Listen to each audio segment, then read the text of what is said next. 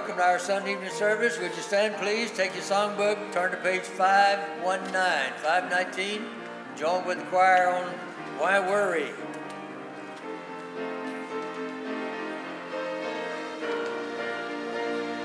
Why worry when you can pray? Trust Jesus, he'll be your stay. Don't be a doubting Thomas, rest fully on his promise. Why worry, worry, worry, worry when you can pray? Let's look at 518 right there, and we'll sing the first, third, and fourth verses of Will Jesus Find Us Watching?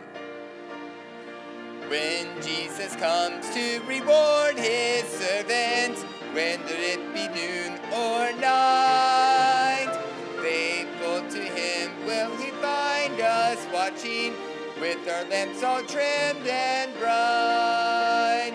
Oh, can we say we are ready, brother, ready for the soul's ride home? Say, will he find you and me still watching, waiting, waiting when the Lord shall come? Have you been true to the trust he left us? Do we seem to do our best? If in our hearts there is not condemns us, we shall have a glorious rest. Oh, can we say we are ready, brother, ready for the soul's ride home? Say, will he find you and me still watching, waiting, waiting when the Lord shall come? Blessed are those whom the Lord finds watching, in his glory they shall share. If he shall come at the dawn or midnight, will he find us watching there? Oh, can we say we are ready, brother, ready for the soul's ride home? Say, will he find you and me still watching, waiting, waiting when the Lord shall come? Thank you, baby. See you.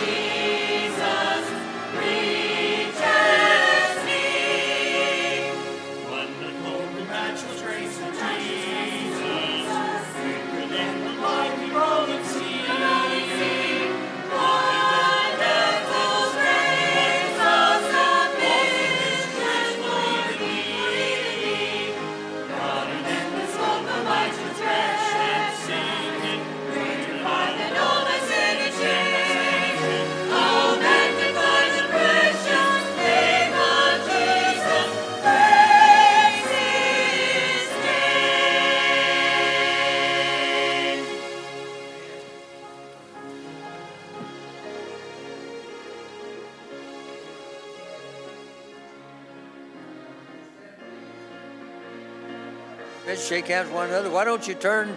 I don't know if I got some sound here or not, but turn to the person next to you and say, God loves you, and I do too.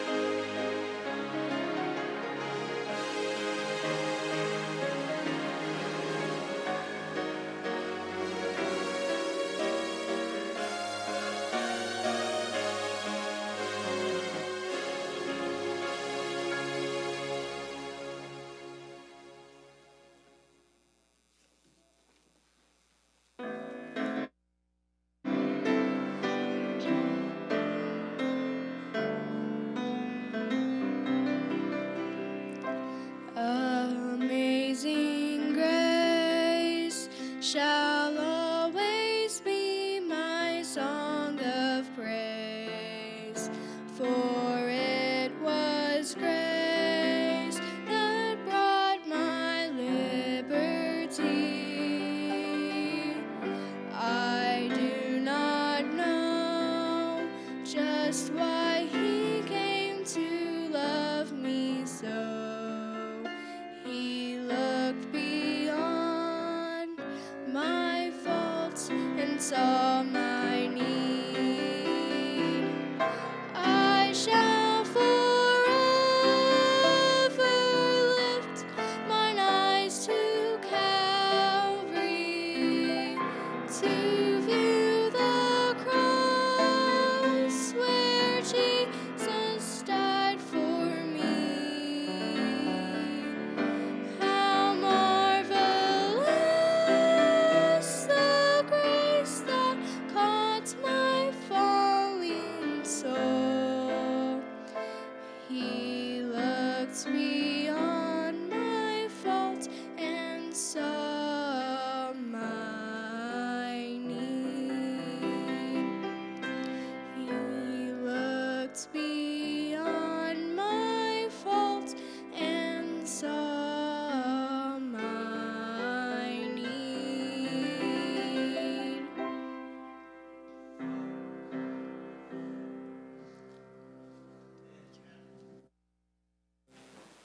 Well, Brother Tony's taken a few days off, and he must have taken the announcements with him because I can't find them anywhere. You heard them this morning, didn't you? Anybody did not hear the announcement this morning? Then see one of these other folks that did, and they'll tell you. I think that we have a volleyball game this week, don't we? Okay. And so those of you that are involved in that, plan to be here, invite some folks to come and join you. I understand that it's almost like a battlefield over there when you're doing this, but it sounds like it's fun. So be sure to be here for that.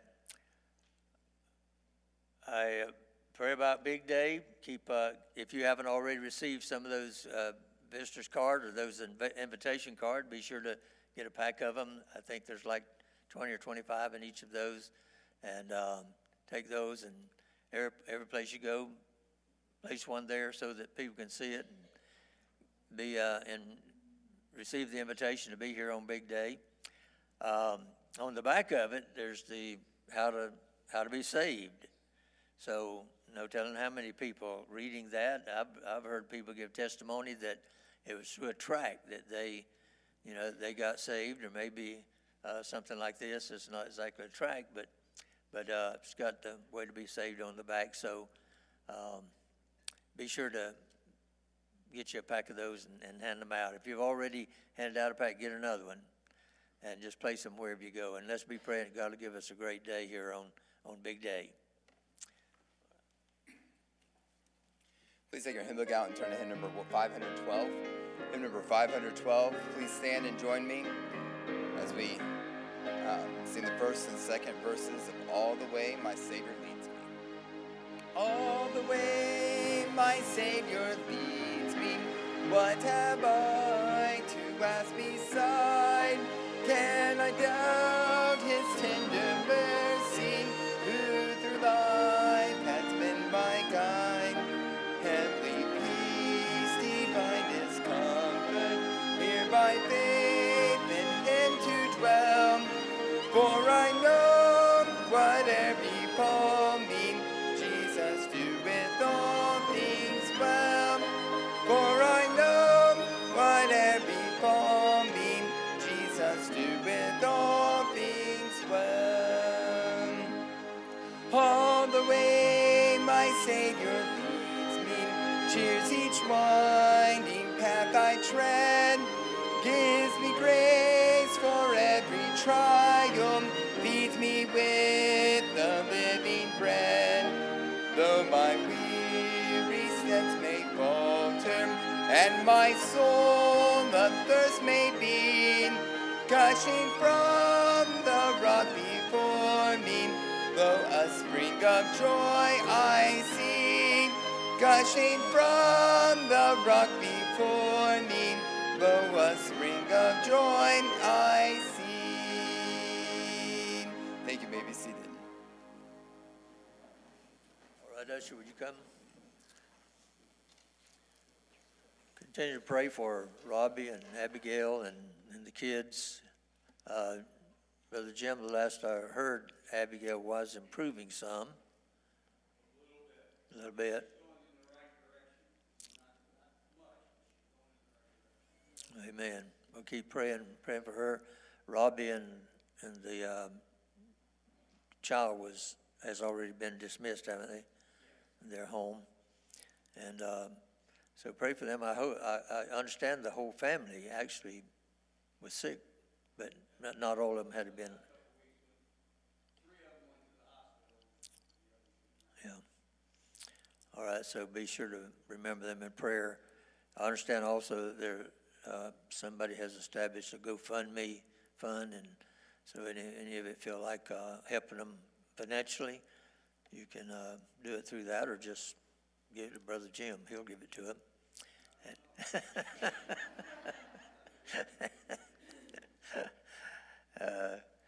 So remember them in prayer, and also the Kings that are getting ready to move.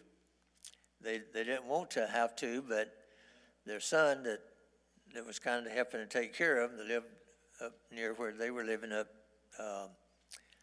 toward Clermont, he got transferred, his job, they transferred him somewhere else, and so they're having to go. They have a daughter that lives in Alabama, and I think she's a nurse, and so they're going to go there so that she can help Pat with taking care of Brother Jim, and he's been having this situation with infection in his toes and feet because he has sugar diabetes, and I don't know what happened that he injured that one toe, but it's been a real problem. So remember them in prayer.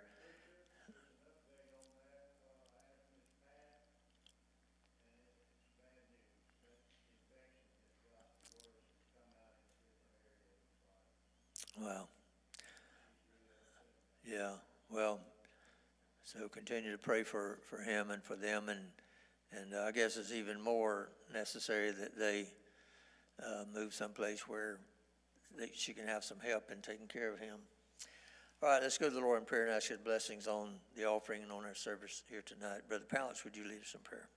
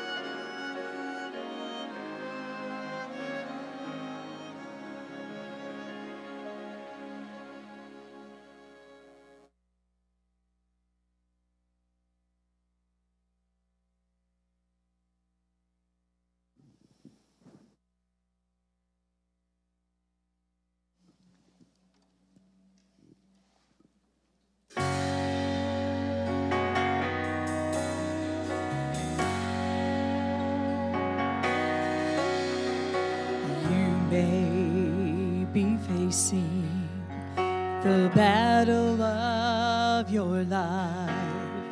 You may be defeated and too weak to fight. There's strength to overcome in the name of the Lord. When you're covered by the blood and His word is your sword. Speak the word, claim the name, plead the blood. Just do what He says and see what He does. So whenever temptation comes in like a flood, speak the word, claim the name, plead the blood.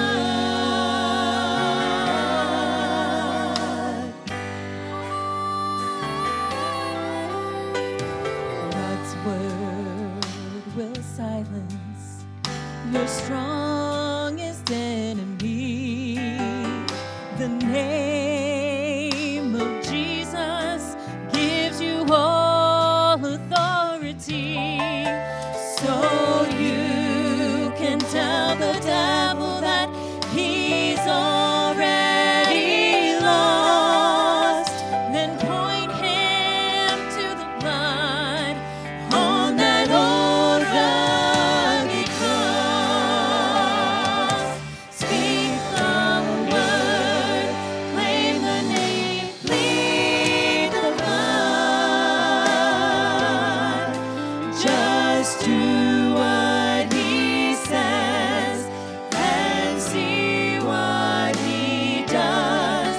So whenever temptation comes in like a flood, speak the word, claim the name, plead the blood. So whenever temptation comes in like a flood,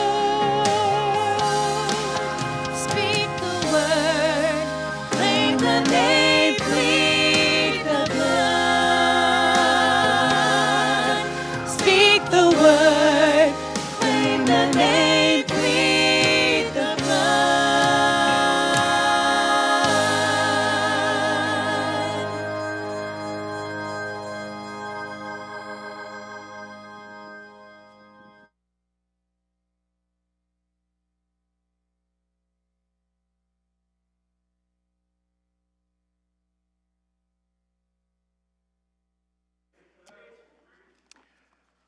All right, I was reminded that the ladies' fellowship will be this Thursday night. And ladies, you're supposed to bring something to eat that's fall. I guess that means pumpkin or something. Does that have something to do with pumpkin pies? Stuff like that? But be sure to keep that in mind. I appreciate our music here, our singing, all those that do the special music. When I was a little boy, I don't know, I think I was like in the third or fourth grade maybe. We had a new teacher come to the school, red-headed teacher, and she was really pretty. She taught music, and so as anybody that wanted to take music classes, stay after school, and then she would teach, and it cost you a dime. It would cost you 10 cents for you to take those lessons. And I don't know where I got a dime from, but I signed up for it. And I don't know, a couple of times that I was there, and she would work with each one of the kids, and so finally after about the second session there, she pulled me aside and she said, Gene, she said, maybe you ought to concentrate more on sports than singing. just totally devastated me. I've never been able to overcome that. But I think that's what you call tone deaf or something. You know, I thought I sounded pretty good, but she didn't think I had a chance. I want you to open your Bibles to the book of Psalms. First of all, we're going to look at several portions before the message is over. I'm often asked the question, why does God allow wicked men, wicked people to rule over us, rule over a country or whatever it might be? And I think we can find the answer here when we look at the scripture in Psalm 106 and beginning in verse 40. Therefore was the wrath of the Lord kindled against his people. Now it's against his people, insomuch that he abhorred his own inheritance, and he gave them into the hand of the heathen, and they that hated them ruled over them. Their enemies also oppressed them, and they were brought into subjection under their hand. Now, right away, you can see that the reason that God does allow the heathen to rule is because of the sin of his people, and the rejection of the Lord and his word and so forth, and so the Lord, as a form of judgment, God allows heathen to rule. Then I want you to look at Isaiah chapter 16. Isaiah chapter 16, and in verse 8, says, For the fields of Heshbon languish. That is, they're not producing. They're dried up. They're not producing. And the vine of Sibmah. The lords of the heathen have broken down the principal plants thereof. They are come even unto Jazer. They wandered through the wilderness. Her branches are stretched out. They're gone over the sea. You know the history of Israel. I don't have to go back and remind you of what happened with Israel. God chose them. It started with Abraham. He brought Abraham into the land, and so Abraham kind of became the father of the people that God intended to use to proclaim to the world, to the heathen world, that the God of the Bible, the God of heaven, is the true God.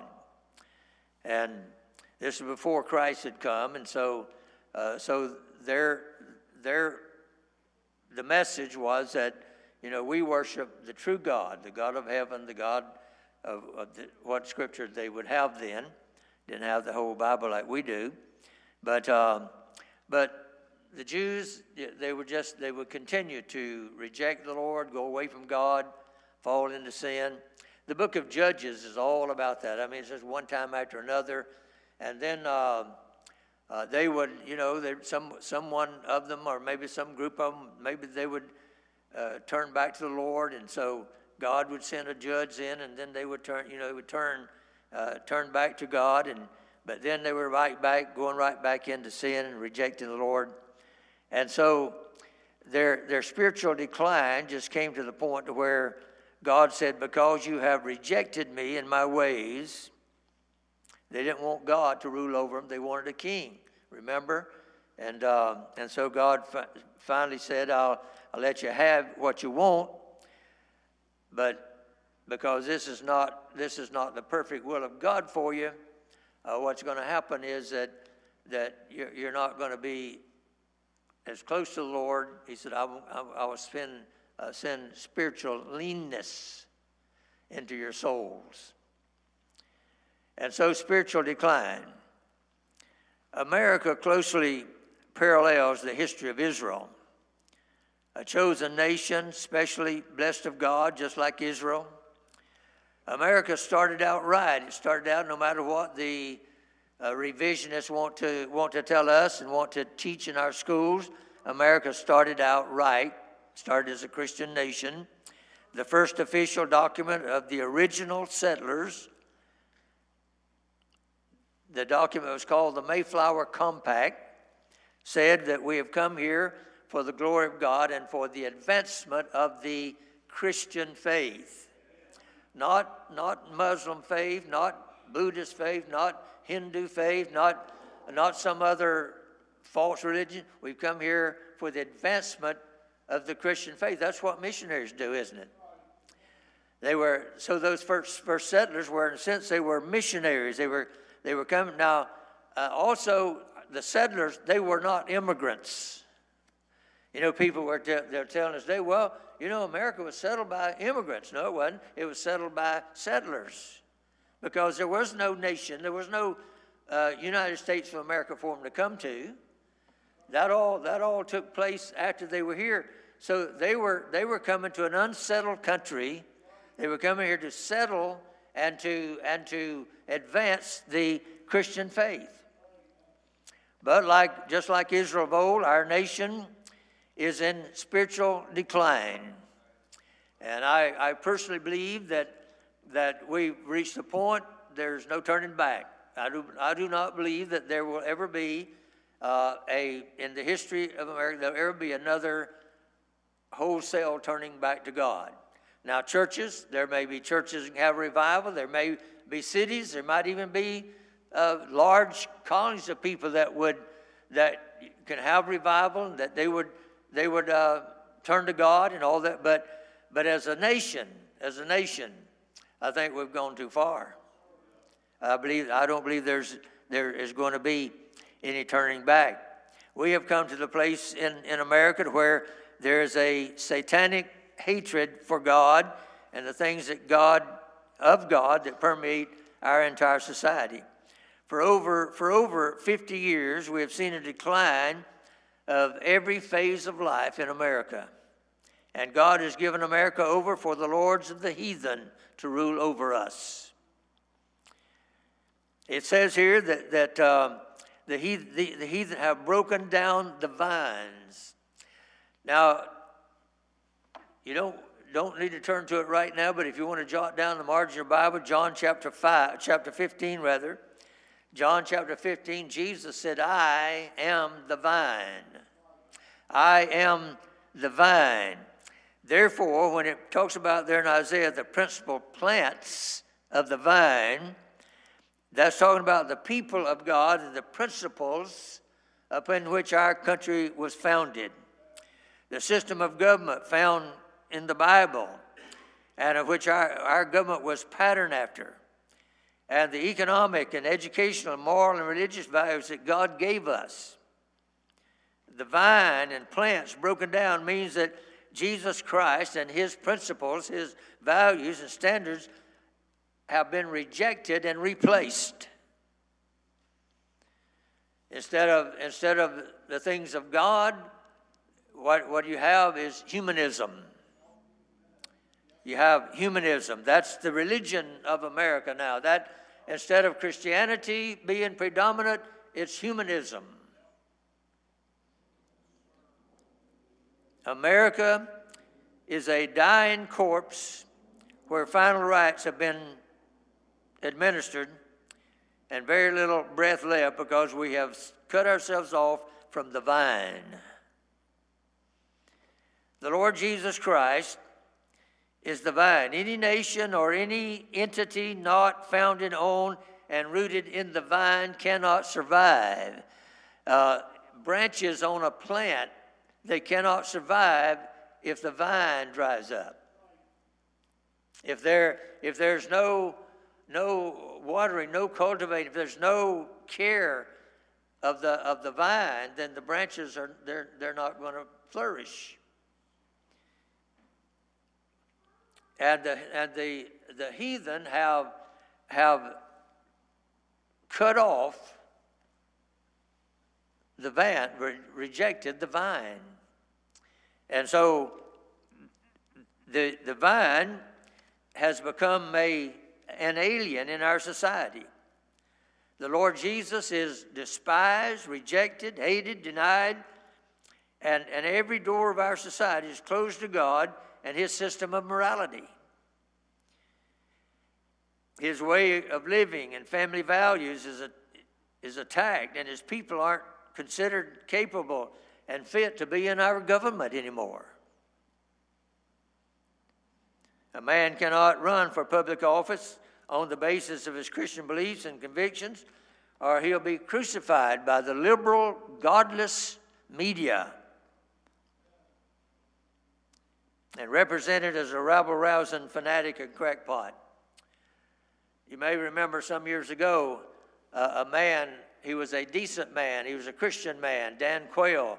You remember how the press, how the media crucified the man because of some statement that he'd made and that they didn't like, didn't agree with. There was a TV program back then that I don't remember the title of it was Murphy Brown, but the main character was Murphy Brown, and he made a comment about Murphy Brown, and so the media jumped on that, and so they started calling him a crackpot, a fanatic, and an imbecile, in effect. And so you didn't hear anything else about him that was good after that. They actually banished that man from having anything to do with our government. The people of America are afraid to elect a man of principle to public office. There's the satanic lie of don't mix politics with religion. There's never been a bigger lie that's ever been told than that one. That was hatched and spawned in the very pits of hell. If you read the Old Testament, 90% of the messages that were preached by the prophets were against the king, against the government, those that were in rule, because they were not obeying God. They were leading the people in the wrong direction. In fact, if you go back in the history of our country, even here in America, you'll find that the leaders here in our country, the people that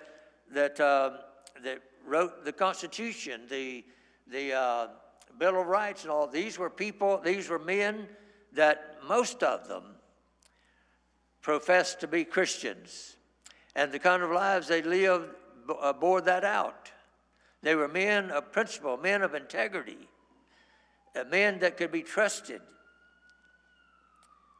But now you hear one of our politicians, they make a statement, and you wonder how long is it going to be before we find out that was just a big lie.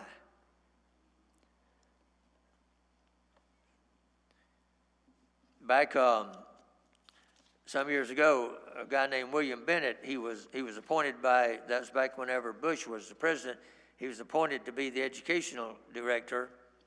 And I have a book. I had just taken some excerpts out of a book that he wrote, The Battle Over Separation of Church and State. And he said, what the American people don't understand, and I think they're right not to understand it, is that a group of students can, by law, get together and say, we must all advance the Marxist revolution. A group of students can get together and say, I don't like reds, I like green drugs. What kind of drug do you like? A group of students can get together and talk about various methods of birth control, but they can't get together and say, Our Father, which art in heaven, hallowed be thy name. In too many places in American public education, religion has been ignored, banned, or shunned in ways that serve neither knowledge, the Constitution, nor sound public policy. There's no good curricular or constitutional reason for textbooks to ignore, as many do, the role of religion in the founding of this country or its prominent place in the lives of many of its citizens.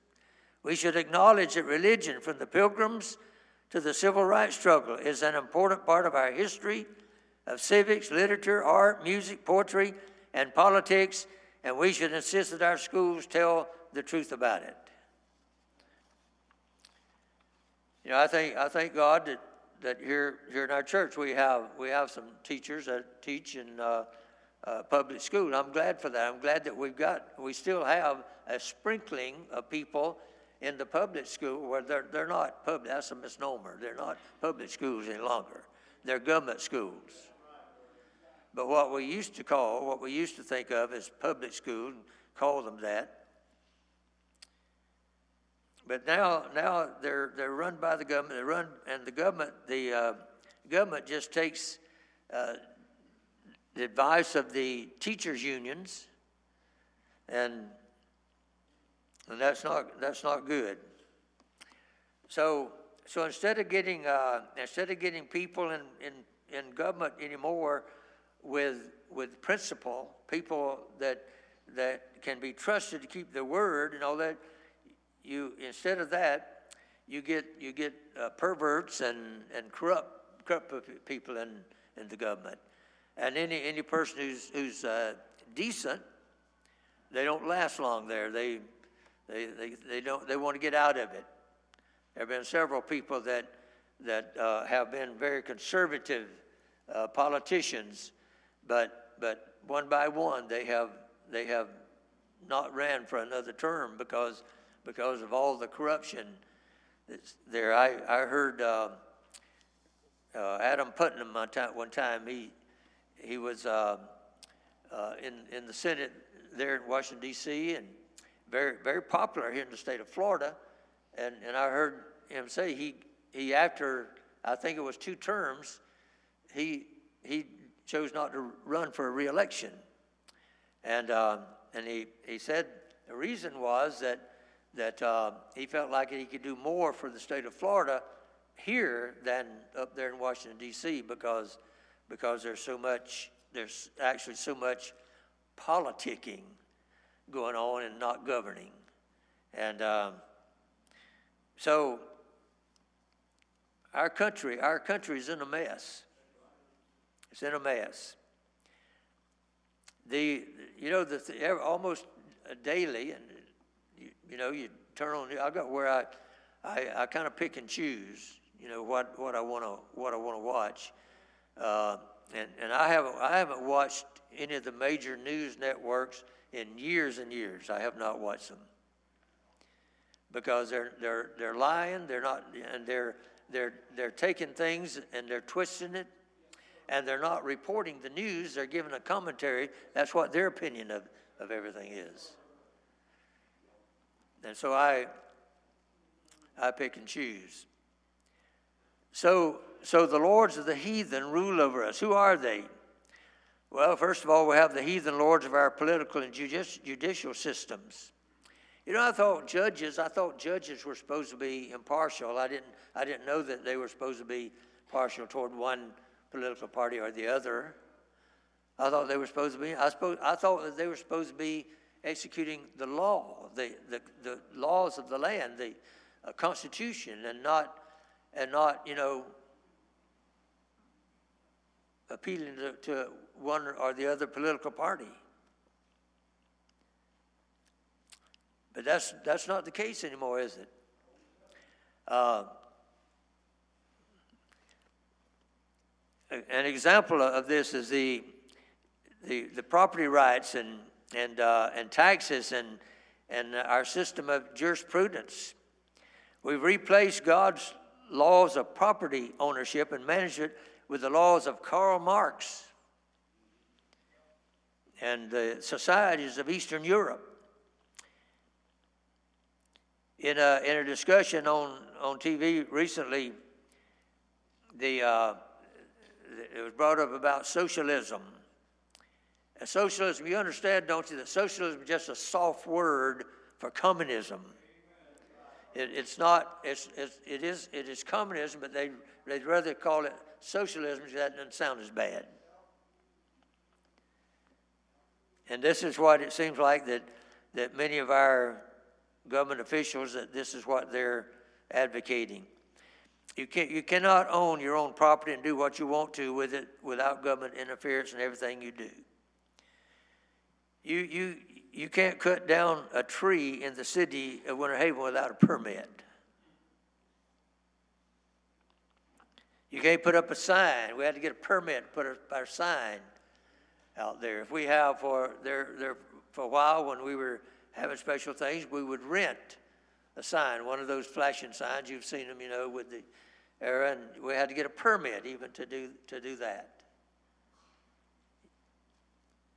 When we had the hurricane, it blew our steeple off up there, and so we hired some people, purchased a steeple, hired some people to come in, put it in, and we were not.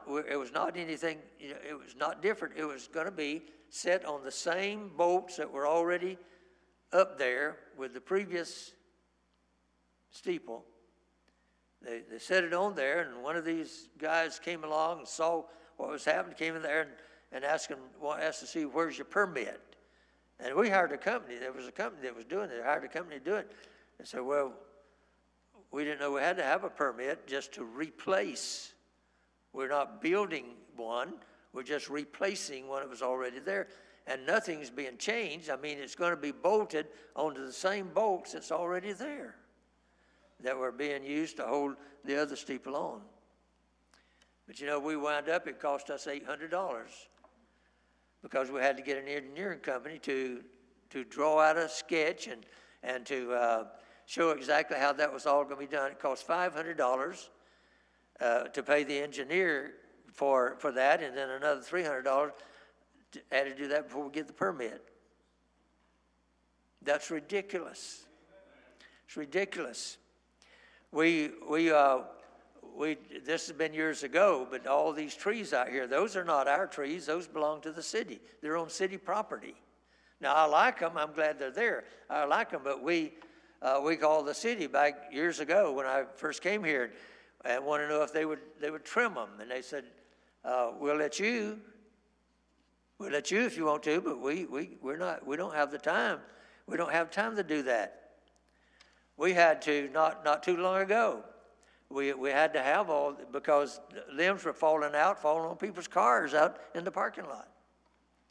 So we had to have tree company come in and trim the city's trees, trimming all of those, and in the back alley back there, which we own that property over there, so we're responsible for those trees back there as well.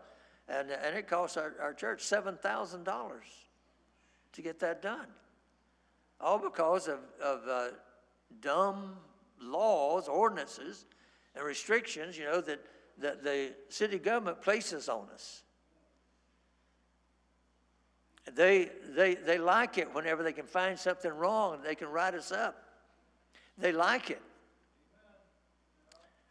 I couldn't begin to tell you the problems that the governmental agencies of Winter Haven have cost us over the years.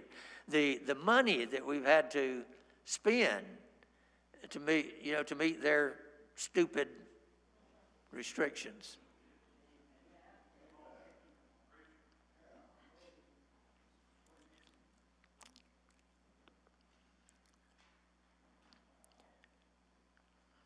You start a building here, and before you can have your second cup of coffee in the morning, you'll have 8 government bureaucrats out here telling you what you can do and what you can't do. You want to know how God would run things? Look at Isaiah chapter 65. Show you how God would run things.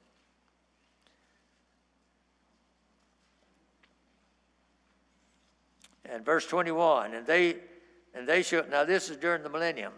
This is when the Lord Jesus is reigning. And they shall build houses and inhabit them. And they shall plant vineyards and eat the fruit of them. They shall not build and another inhabit. They shall not plant and another eat. For as the days of a tree are the days of my people, and mine elect shall long enjoy the work of their hands. They shall not labor in vain, nor bring forth for trouble. For they are the seed of the blessed of the Lord, and their offspring with them. And it shall come to pass that before they call, I will answer, and while they are yet speaking, I will hear.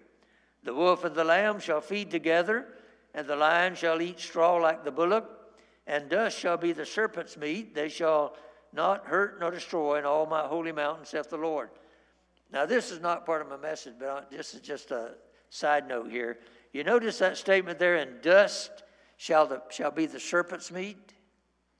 You see that there?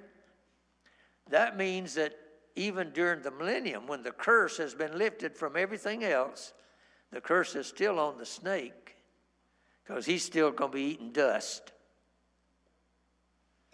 The curse is not removed from the serpent. Why? Because the serpent represents the devil.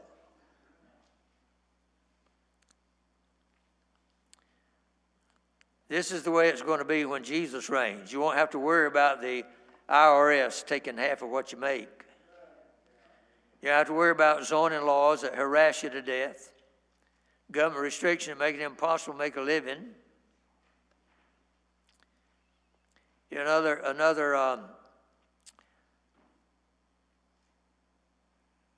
Another problem, our way of life is threatened because government has interfered in our business and property, so that zeal and free enterprise is deadened by defeating zoning restrictions, impact fees, skyrocketing taxes, crippling demands, increasing red tape, and mounting paperwork.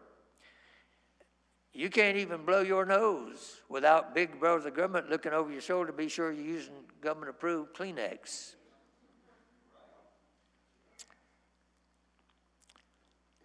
They've broken down God's justice system. The heathen that rule over us, they've broken down God's system of justice. I want to show you the bedrock law, the bedrock rule. You can have no laws, you can have no restrictions on things without this bedrock law that God put into effect way back in the book of Genesis chapter 9. In Genesis chapter 9 and verse 6, now I'm talking about this is people who are in law. There's people who have written books about law. These people who have helped to establish laws and all that, and they all agree that this is the foundation. Without capital punishment, your other laws are ineffective. What does God say? Whoso sheddeth man's blood, by man shall his blood be shed. For in the image of God made he man. When a country, a nation decides that they will not practice this law, they will not abide by this, then what happens is lawlessness. People are not afraid. They're not afraid anymore to commit crimes. Not afraid. You know, back when we were in Bible college, they were someone that they were going to be electrocuted, and so you had these do-gooders, that out there, and they were praying around and all, that's a sin and all this stuff. You shouldn't do that, and they were saying, that execution is not a deterrent to crime. And I remember one of our professors said, that's nonsense. It definitely is a deterrent to that guy that gets electrocuted. He's not going to kill anybody else. Did you know that in our country now, that the average time that a person spends in prison for murdering somebody, 7 years. 7 years. That's the average. Now I know there's some that they don't get out that late, but the average is 7 years. People aren't afraid to commit. Look at on the TV. It's showing almost every night. These people are breaking into businesses and stealing stuff, and there was one there. They were showing a police officer standing on the corner, and he was just standing there. He didn't do anything. I guess he was just afraid to do anything because he knew that our government was going to be on the side of the looters.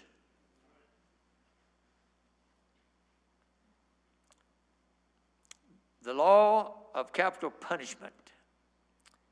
When you do away with that, you might as well do away with everything else. Criminals receive millions of taxpayer money for defense. If someone broke into your home and kills your child, our judicial system is in such a mess that immediately they begin thinking more of the criminal than the victim. Millions are spent to be sure that the murderer gets a fair trial, but not one dime for the victim. This is a perverted system, and the problem is that the heathen are ruling over us. One time after church, one Sunday morning after church, we drove home, went home, and at that time I had two cars. We left one car sitting outside, and when we got there and I pulled up into the driveway, and I thought, where's my car? Did we drive both cars to church today? No, we just all of us went together in one car, and well, did I let somebody borrow my car? And no, I don't remember doing that. And so we, clicked the garage door open, the door came up, went inside, and by this time I'm realizing, somebody has stolen my car. Now I left the car locked. I knew that I'd left it locked. The key to the car was inside the dresser drawer in our bedroom. But so I called we don't live in the city, we live in the county, so I called the county patrol and told them, my car had been stolen. They came out, got the information, and so days go by, not heard anything at all. At that time, one of the police officers was a member of our church, Jimmy Jones. Some of you may remember Jimmy Jones. I think he was a sergeant there on the police force. But he called me one day and he said, "Preacher, did you get your car back yet?" I said, "No, I haven't heard anything. They haven't found it." He said, "Oh yeah, he said it came across on the police report there that the car. In fact, it was several days ago. They found it. It had been wrecked, and so they, a wrecker took it to some yard, and so it's been there." And I said, "Well, I hadn't heard anything from them. Hadn't heard anything about it." So he said, "Well, I'll get in touch with the with the county and find out why they haven't already notified you, because they would have had to been notified when they picked the car up, because the tag and all, and they found out who it belonged to and all that." And so that finally one day a county patrolman called and said, "Yeah, your car has been found." He said, and what happened was, there was a boy, and it turned out that there was a 15-year-old boy in our neighborhood there that at the time, our son Brett, our youngest son Brett, he was still at home in school, and so we had a basketball goal out there at the end of the driveway. And so this kid would come over and they'd shoot baskets and stuff, and so sometimes Brett would let him come in the house to his room and stuff. And so I guess he casing the place out and found out where we kept the key. But so then he stole a garage door, one of the garage door openers. Back then, the garage door openers we had anyway were just kind of like a little box thing. And we'd leave it laying on the kitchen counter or maybe on the dresser in the bedroom or something. And so I guess he must have seen that, so he stole one of those garage door openers. So while we were at church, he came, opened up the garage door, came inside, and we never found anything else missing, but somehow he had found the car keys. It was in the drawer, a nightstand that was there, and he'd gone out and he drove it over to Tampa, and so he was driving real fast, and ran through some stop streets and traffic lights and all that. So the cops started chasing him, and they chased him until he lost control, and he ran out into a field and wrecked the car, and so they had it hauled to some junkyard there, I guess, and so when I found out, I then called the place where they had it, and they said, well, he said we haven't had permission to fix it, and said the gas tank's been torn off of it. Evidently, he ran over some things and tore the gas tank off, and the whole side, the right-hand side, had been bashed in. The fender, doors, everything. It was a 4-door. Everything all the way back's been bashed in. So in pretty bad shape. We haven't had any permission, to fix things. I said, well, just put a gas tank on it and fix it so it will run, and I'll get the body work done here. I don't, just do that. And so a few days later, I get a call, and it was the guy who was he worked in the Child and Family Services Division. He was the youth. He was the guy that took care of the young people.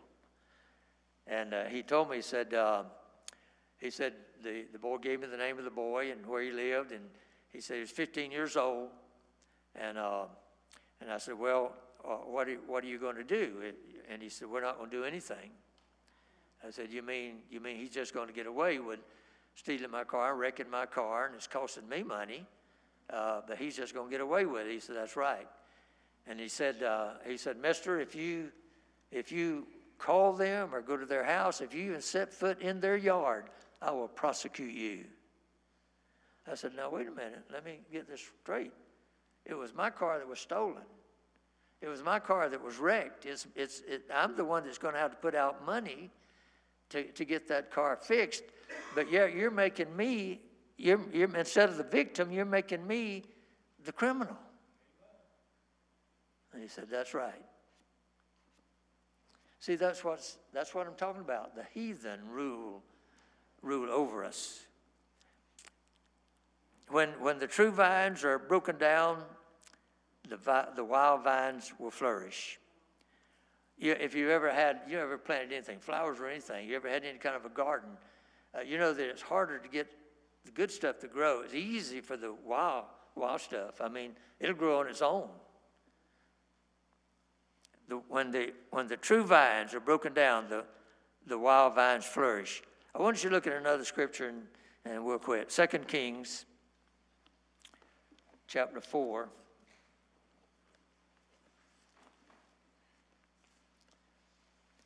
Beginning in verse 38. And you're familiar with the story here. Elisha came again to Gilgal, and there was a dearth in the land, and the sons of the prophets were sitting before him. And he said unto his servant, set on the great pot, that is, put it on the fire, and seethe pottage for the sons of the prophets. Now these are college students. They were going to seminary there under Elisha. And he said, got to feed them. And one went out in the field to gather herbs and found a wild vine and gathered thereof wild gourds to his lapful, and came in and shred them in the pot of pottage, for they knew them not. They didn't know that they were wild, didn't know they were poisonous. So they poured out for the men to eat, and it came to pass, as they were eating of the pottage, that they cried out and said, O thou man of God, there's death in the pot. And they could not eat thereof. Verse 41, but he said, then bring meal and cast it into the pot. And he said, pour out for the people that they may eat. And there was no harm in the pot. Elisha said, bring me meal. Now, what's that all about? Bring me meal. And the meal destroyed the poison of the wild vines. In the book of Leviticus, the Bible tells us that the meal, which was to be in those offerings that were made and stuff, the meal represented Christ and his perfection. I preached a message on that one time. The meal represented Christ in his perfection. The poison of the heathen lords must be sweetened by the Lord Jesus Christ. The lords of the heathen have taken over every area of our societal system. The good vines broken down, the wild vines are flourishing. What can be done? What is the remedy? What can we do? I don't advocate violence, rebellion. I believe the answer is getting people saved, getting them saved. And so since I'm talking to you tonight, we're here, gathered here together tonight. Are you saved? Are you saved? See, that's the primary reason that we're gathered here, is that we want people to get saved. We want you to hear the message from the Lord, and we want you to get saved. If you're here tonight and you're not saved, then we invite you to come. Let us show you from the Bible how you can be saved. If you're a Christian, need to rededicate your life, invite you to come.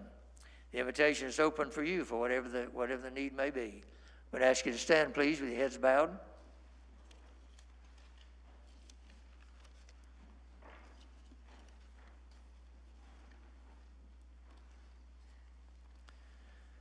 Now, Heavenly Father, I ask you to bless the invitation time, speak to every heart. I know this has not been an evangelistic message, but I also know that you've said that your word would not return unto you void, that it accomplish what you sent it for to do. And so if there's someone here tonight without Christ, I pray they'll come and be saved. If they're Christians that need to rededicate their life, may they come. May each of us determine that the answer to the problems that we encounter in our society can only be remedied by winning people to the Lord Jesus Christ. There has to be a transforming of their nature. And so I pray that you'd help each of us, Lord, that we would determine that we're going to be witnesses. We're going to do our best to win souls to Christ. For I pray this in Jesus' name. Amen. As we sing a verse of invitation song, we invite you to come tonight.